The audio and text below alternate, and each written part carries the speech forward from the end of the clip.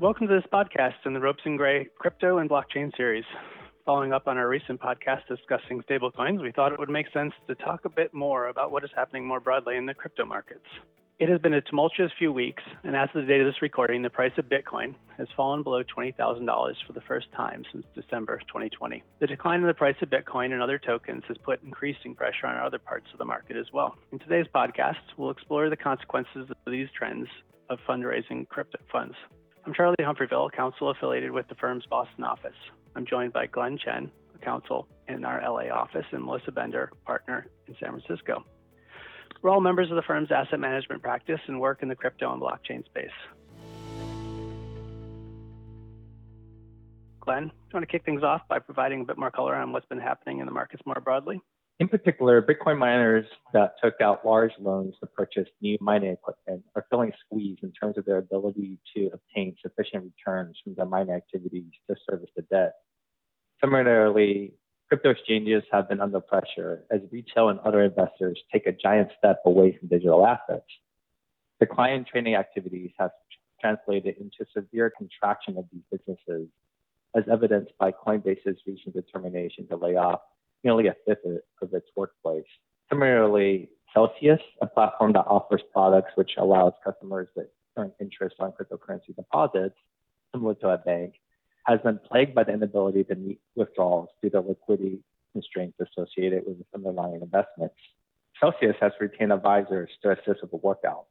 BlockFi, a similarly embattled platform offering yield on crypto, has turned to crypto exchange FTX for emergency financing in a market where other more traditional liquidity sources are severely limited.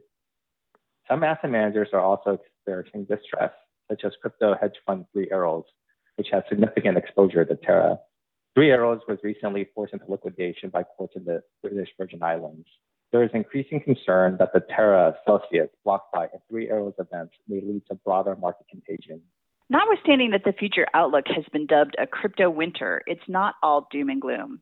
Investors in the crypto and blockchain space see opportunities in the midst of this turmoil, and we've been fielding increasing inbound interest in putting together pools of capital to take advantage of the opportunities that are developing out of this turmoil. We thought we'd take a few minutes today to talk about special situation and dislocation funds and ways in which they may make an appearance in this market. As a starting point, it may be useful to provide some background about private funds that invest in crypto and what their structures have been to date. Charlie, would you mind providing a bit of context on this front? Sure. In general, digital assets-focused funds tend to be either closed-end venture-style funds with a fixed investment period and fund term, or open-end hedge fund-style funds permitting redemptions. One notable feature of closed-end crypto funds is that they tend to permit distributions in kind of liquid tokens in the same way that marketable securities may be distributed in a traditional venture-end fund. For open-end funds, unless the fund is going to be targeting exclusively highly liquid tokens, we often see fairly broad limitations on redemptions, including lockups, gates, and side pockets.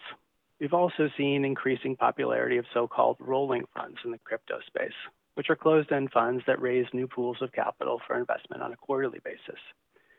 Crypto funds also tend to vary widely in their mandates, with some funds targeting a broad range of digital assets and investments in companies in the blockchain ecosystem, while others are more targeted and may, for example, invest only in a single type of digital asset, such as NFTs.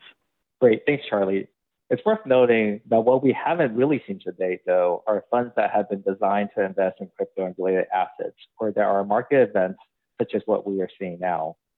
Many listeners may be familiar with traditional special situation or opportunity funds designed to capitalize on troubled industries and credit-constrained companies. These funds are often similar in structure to traditional or private equity or credit funds and have fixed investment periods and terms. In some cases, they may have evergreen or hybrid structures, although this is relatively uncommon. Another more recent trend is contingent dislocation or trigger funds. These funds garner particular attention during the 2020 market crisis brought on by the initial spread of COVID. The contingent dislocation fund fundraises in anticipation of a market event, which may be defined in different ways depending on the strategy. The fund is then triggered and the capital is deployed when the market event occurs. It will be really interesting to see how these more traditional structures may be reinvented in the crypto and digital asset space. In many ways, the terms of the particular fund will be dictated by the underlying assets to be acquired. Managers that see opportunities in the depressed value of tokens may decide to structure a fund with more hedge fund-like terms and offering liquidity subject to gates or side pockets after an initial lockup period. For truly distressed assets, though, managers may need to hold the asset for a period of years for the market to fully recover and will likely be better served by a closed-end structure with an investment period and fixed duration. Managers may even want to consider hybrid structures, given that the assets acquired could vary so significantly and may consist of a mix of debt, equity, and tokens. Another interesting wrinkle will be the types of rights that managers are negotiating for when making investments in distressed assets in the crypto sector, as there is no established market practice here. To the extent new debt is issued or existing debt is restructured, what features will it have? What will the security consist of with such an unusual asset base?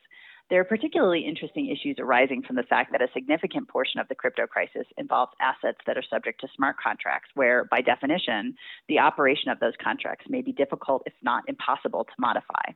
Furthermore, with a decentralized asset, there is no counterparty to negotiate with.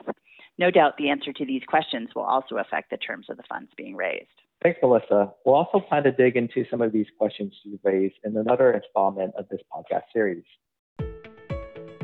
That brings us to the end of the podcast. Charlie, Melissa, and I appreciate you tuning into this series. For more information on the topics that we've discussed today, other topics related to digital assets, or other similar topics of interest, please visit our Ropes and Gray website at ropesgray.com/cryptocurrency, where we have links to additional materials. And don't hesitate to get in touch with one of us or whomever you have a working relationship with at Ropes and Gray. Finally, you can subscribe and listen to the series of podcasts wherever you regularly listen to podcasts, including on Apple, Google, and Spotify. Thank you again for listening.